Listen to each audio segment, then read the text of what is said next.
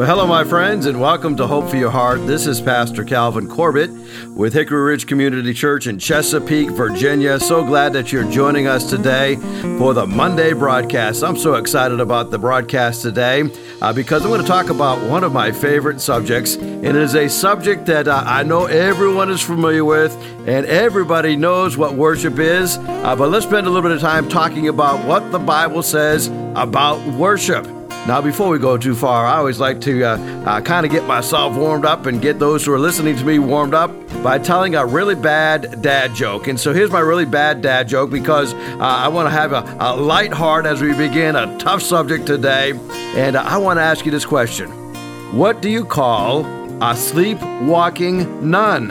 What do you call a sleepwalking nun? Well, here's the answer. A Roman Catholic, R-O-A-M-I-N Catholic. And so anyway, that's our really bad dad joke to get us started today. But we're talking about worship. You know, everybody is worshiping something, right? You don't have an option because God has designed us in such a way that we give our affections over to someone or something. And so today we're living in really unusual times, but they're not unprecedented times because as I look at where our culture is today, we are very much or quickly becoming like the Roman Empire was just prior to the coming of Christ. As a matter of fact, the New York Times is profiling this movement, and it's called fictosexuals. Now, that's a new term to me, and fictosexuals are people who consider themselves married to a fictional character. It might be a doll, it might be a character in a video game, or some similar person. So one person who is married to a doll wants us to know that this is going to increase because as artificial intelligence increases and robotics increases, there's going to be more of these fictosexual marriages taking place, and it's unbelievable when you think about it. In other news, we also have learned that now that Google has really got into the whole language issue, Google has launched an inclusive language function.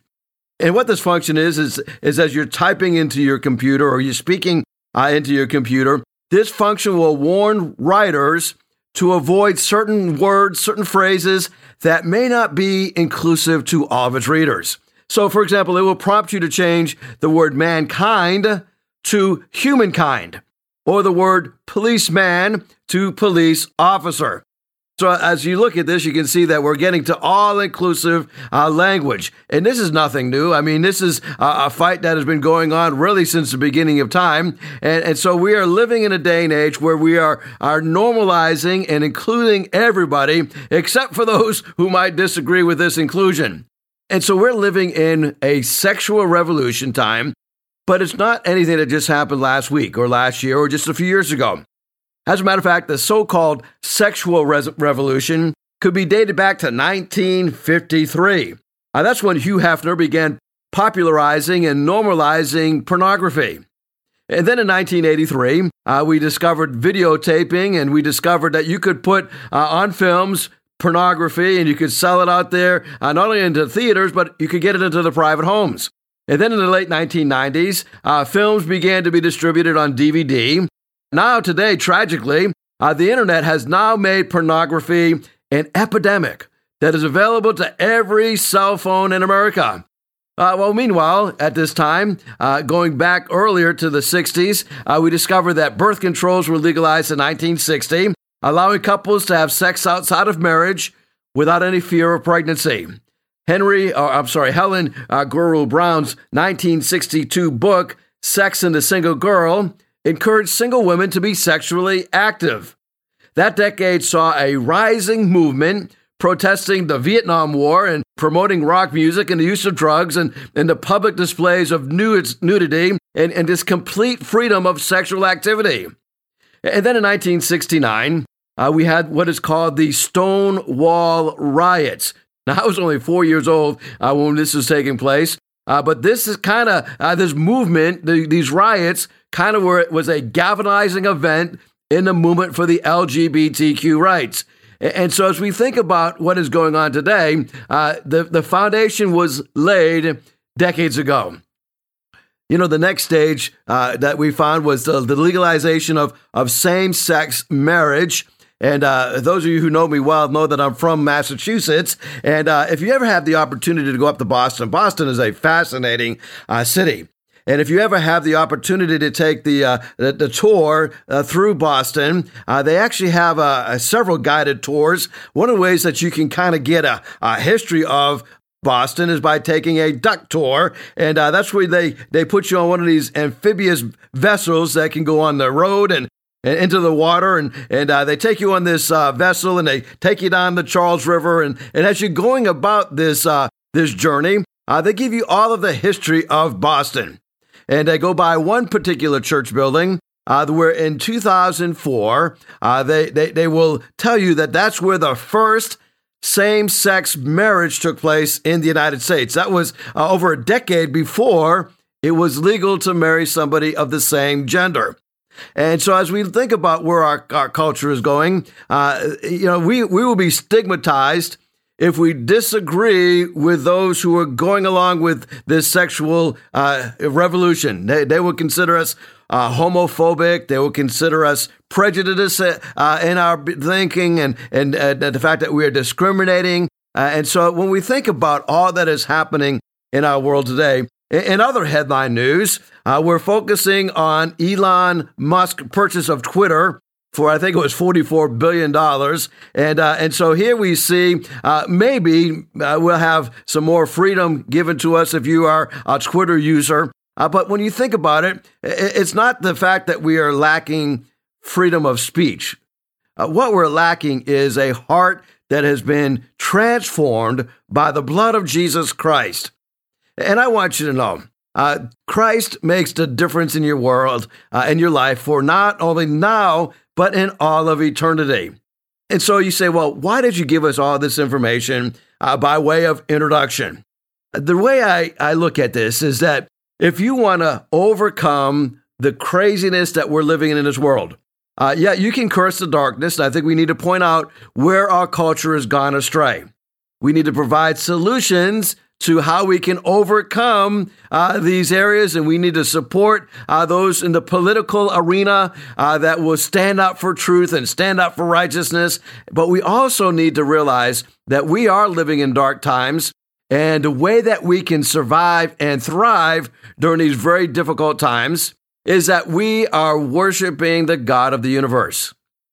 Now, I want you to imagine, and I wish I could show you a picture of what I showed our church on Sunday, but I have a painting, and I want you to imagine that you're rummaging through your attic, and maybe the church is having a yard sale, like we're getting ready to have one here very soon, and you find this painting, and you remember that this painting was given to you by your mother, and it was given to her by her mother, and it's become like a family heirloom, and you've had it in your attic for a long time, and you look at this painting, and you're not sure what the worth of this painting is, but you're looking at this painting, and it looks like card players gathered around a table, one guy in the background with his arms folded, kind of overlooking the shoulder of the guy in the back as they're playing cards. So as you're cleaning out this attic, you come across this painting, and as you come across this painting, your husband says, well, why don't you go ahead and donate that to the church, right? Maybe to get a few dollars for that at the yard sale.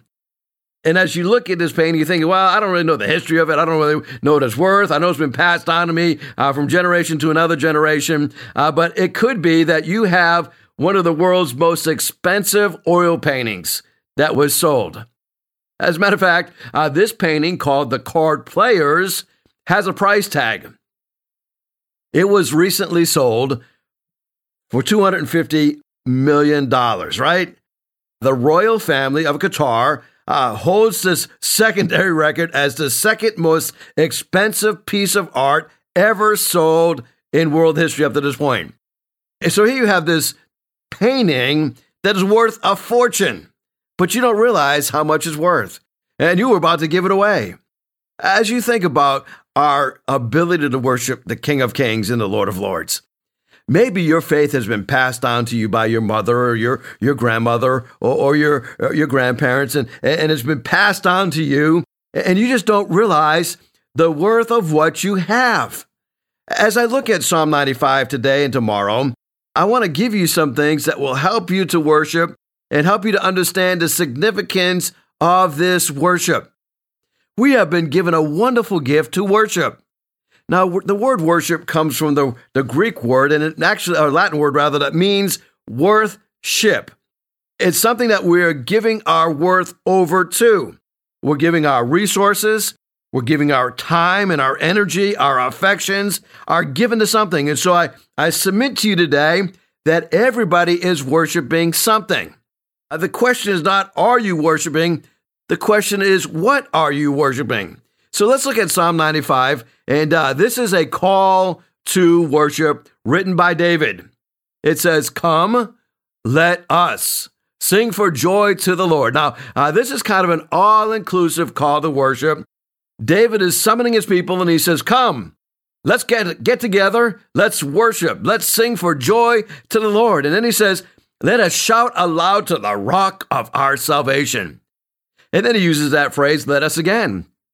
Verse number 2, "Let us come before him with thanksgiving and extol him with music and song. For the Lord is the great God, the great King above all gods." Now here David is identifying that our God is not a small letter G God, but he is the great Jehovah God, the great King of gods, the God of all gods. In his hands are the depths of the earth, he says in verse number 4. The mountain peaks belong to him. Verse number 5, the sea is his, for he made it, and his hands formed a dry land. Come, let us bow down and worship. Let us kneel before the Lord our God, our Maker, for he is our God, and we are his people, the people of his pasture, the flock under his care. Today, if only you would hear his voice, do not harden your hearts as you did in Meribah, and as they did in the day of Manasseh in the wilderness, where your ancestors tested me. They tried me, though they had seen what I did. For 40 years I was angry with them in that generation. And I said, they are a people whose hearts have gone astray, and they have not known my ways. So I declared on an oath in my anger, they shall never enter my rest. Well, today I want to give you 4 ways to worship. And why is worship so powerful? Why is it so meaningful in helping us to navigate through the crazy world that we're living in? Oh, I think worship reminds us that God is ultimately in control. Although it may look like things are going chaotic, nothing catches him by surprise. He is aware of exactly what is going on. And so because of that, we worship him. And the first point I want to drive home today is that we should have this delight as we worship him. In verses number 1 through 5, David says, let us come with joy to the Lord. Well, you say, well, how do we show delight? How do we show the joy of the Lord? Well, it tells us to sing songs of joy. Sing it with this exuberance, right? With thanksgiving and with music and with song. And I guess you could say you ought to worship kind of like you cheer for your favorite football team. And I want you to imagine there's 2 minutes left on the clock. It's the bottom of the 4th quarter and your team is down. And all of a sudden, Tom Brady drops back about 10 paces and throws a Hail Mary pass right into the end zone. And the pass is caught. And the receiver, as he's catching that ball, falls out of bounds, but his 2 feet are planted just inside the end zone. And so the opposing team, of course, they ask for an instant replay. They question the call. They challenge the call. But the umps, the referees rather look it over and they say, wait, that's a legitimate touchdown. And they come out after the review with 2 hands up in the air, indicating that your team in the last seconds of the game have just won the game. Now, what are you going to do? I don't know about you, but I'm coming off that chair and I'm shouting with both hands up in the air because my team in the last seconds of the game have won. Imagine it's the Super Bowl and they have finally won. Now, we should be coming to church that same way. Now, I'm not talking about being disrespectful, but I'm talking about the fact that when we gather together, we ought to be filled with exuberance, thanksgiving, singing with joy, music, and song unto the Lord because our God rules. Our God reigns. You know, he delights in us. You say, well, that's how we do it, but why should we do it? Because our God is the God above all other gods. He is great, and he is greatly to be praised. His hands, the psalmist says, formed all that we see, and everything belongs to him. And so he loves it when we delight in him. When Harry Truman became president, he worried about losing touch with the common everyday American. So oftentimes he would go out, and it was simpler days back then. He would just go out and be among the people and just walk around the people and just start talking with them. And wherever he went, he'd just strike up a conversation. Well, one evening, Truman decided to take a walk down to the Memorial Bridge, the bridge that took you over the Potomac River. When he got close to that bridge, he was really curious about the mechanism that raised and lowered that bridge. He made his way across the catwalks and came down to the bridge tender, who was eating his evening supper out of a tin bucket. The man showed absolutely no surprise when he looked up and he saw the best known and most powerful man in the world. He just continued eating his dinner. He swallowed his food, wiped up his mouth, and smiled, and he says, Mr. President, I was just thinking about you. Well, according to Truman's biographer, it was a greeting that Truman adored and never forgot. The Lord loves it when we just say to him, I was just thinking about you. And so think about that. Don't you love it when somebody says that of you? You say hello to them and say, man, I'm so glad I was just thinking about you. Or maybe I was just praying about you. What a compliment, right? We want our God to know that we're thinking about him. We think about him constantly. I tell you what, God has been so good to me. I can't get my mind off how good he's been to me. Just the other day I was driving and I had to take my son up to Connecticut and dropped him off, and he was in a hospital for 3 weeks, and we were going back to pick him up, and on the way up to Connecticut, as you know, you gotta go through that dreaded New York City and go over the George Washington Bridge, and every time I go over that bridge, there's traffic, and so sure enough, as we're going up there, there's traffic, bumper to bumper, and stop and go, and at least we didn't stop completely, right? We kept moving on ahead, and finally made it to the destination, got caught up a little bit in traffic, and I prayed, I said, now, Lord, on the way back, as I have Seth in the van with me, would you allow us to have smooth sailing? And he doesn't do good if traffic stops, and I never know how he's going to behave if traffic stops. And wouldn't you know, just that little prayer, God answered that prayer. Although we had trouble getting up there with traffic, coming home, I don't think we stopped completely one time. And, I was just thinking about how God has been good to me, how he has blessed me beyond my comprehension. God blesses us many times, and we don't even know that he blesses us. We kind of just go on. And I think sometimes we wrongly go, well, that's a coincidence that I made it through here okay. No, God was sovereignly protecting you. And so you ought to be giving your delight to the Lord because he delights in us. So the first point today is that we should delight in worship. Here's the second thing. David points out in verses 6 and 7, again, Psalm 95, that there should be a devotion of worship. You say, well, how do we show devotion? David answers that question. He says, we bow down, we kneel before the Lord our Maker. We are his sheep and the sheep of his pasture. So devotion is shown physically by kneeling down, bowing down before him, but also by following him. John 10:27, Jesus says, my sheep hear my voice. I know them. They follow me. And he says, I give unto them eternal life, and they shall never perish. Neither shall anyone snatch them out of my hand, because my Father who has given them to me, he is greater than all, and no one is able to snatch them out of my Father's hand. Now, don't you love that? I can't even snatch myself out of my Father's hands. No man is greater than God, and he holds us securely. I used to think it was my job to hang on to my salvation. I got to hang on to the end, right? Well, I can't hang on to the end because I didn't even start hanging on in the beginning. I want you to know that my salvation is secure. Your salvation is secure, not because you're so strong and can hang on to God, but because he is so strong and he hangs on to you. Isn't that amazing to think about that? That God holds on to us. Now, I don't know about you. That ought to give you loyalty beyond reason, right? Beyond any other reason why we ought to be devoted to Christ. I think about marketing. And we are living in a day and age where marketers have become real slick. Well, this guy by the name of Douglas Adkins noted that marketing is kind of a neat trade, right? because it is responsible for the design that we have, the packaging that we have, and the promotion. And so he wanted to figure out how could he create this desire for something, almost like you think about loyalty beyond reason, almost like a cult, right? And he says, how can I create a meaningful system for people through which they get identity and understanding of the world? And so he began studying marketers and discovered that marketers do something that he didn't really think they did. But he found out after he studied them, this is what they do.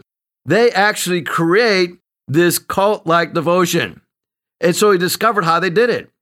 He says when they hear people like talking about paper plates or sneakers or any kind of product that they are really excited about, they use the word evangelize. That's a biblical term, right?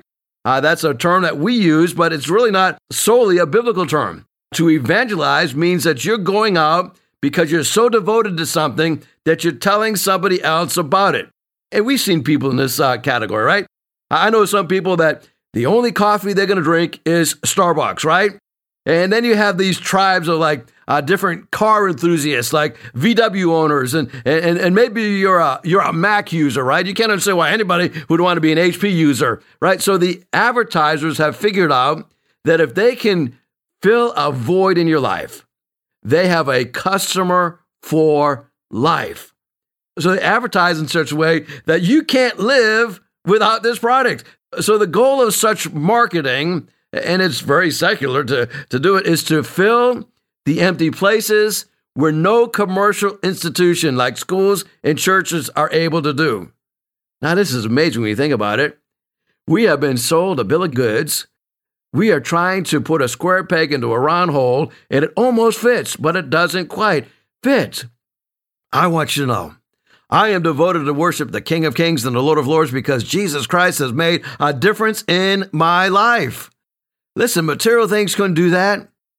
Power, prestige couldn't do that. Those things are fleeting. Those things are short-lived. Now, as you listen to the message today, maybe you've devoted your life to the wrong thing. Maybe you've got your ladder leaning against the wall of something that you thought would bring success, and you got to the top of that ladder and it's left you empty. Listen, nobody can fill that void like Jesus Christ. Jesus Christ can fill that void. And he can take your life that is broken, without purpose, without meaning, a life that is filled with guilt and remorse, and he can take you and he can forgive you. That's why we are devoted to worship him. Our very existence depends on him. Well, I hope that you'll join me tomorrow, because tomorrow I'm going to finish up this series on worship and the significance of worship. I want to encourage you tonight to read Psalm 95. And we're going to look at the second half of this psalm. The second half of this psalm, David says, don't harden your hearts as you did in Meribah. David goes back and he uses what happened to the nation of Israel. Now, you may remember that story. God raises up a guy by the name of Moses. Moses' job is to go to Pharaoh and say to Pharaoh, let my people go. Now, Moses was reluctant. He didn't really want to do this. But after spending 40 years in the wilderness, God speaks to him through a burning bush, a bush that is on fire, but yet never consumes that bush. That is God speaking through that burning bush and says, now, Moses, you're my man. So Moses finally goes and he confronts Pharaoh. After 10 gnarly plagues, Pharaoh finally says, okay, you can have your freedom. Get out of here. Take your ragtag group of people and all of you leave. Then they come up to the Red Sea. They are given victory to pass through the Red Sea. Then they come up against Jericho. They defeat Jericho, and God brings them a miraculous victory. But then they start complaining.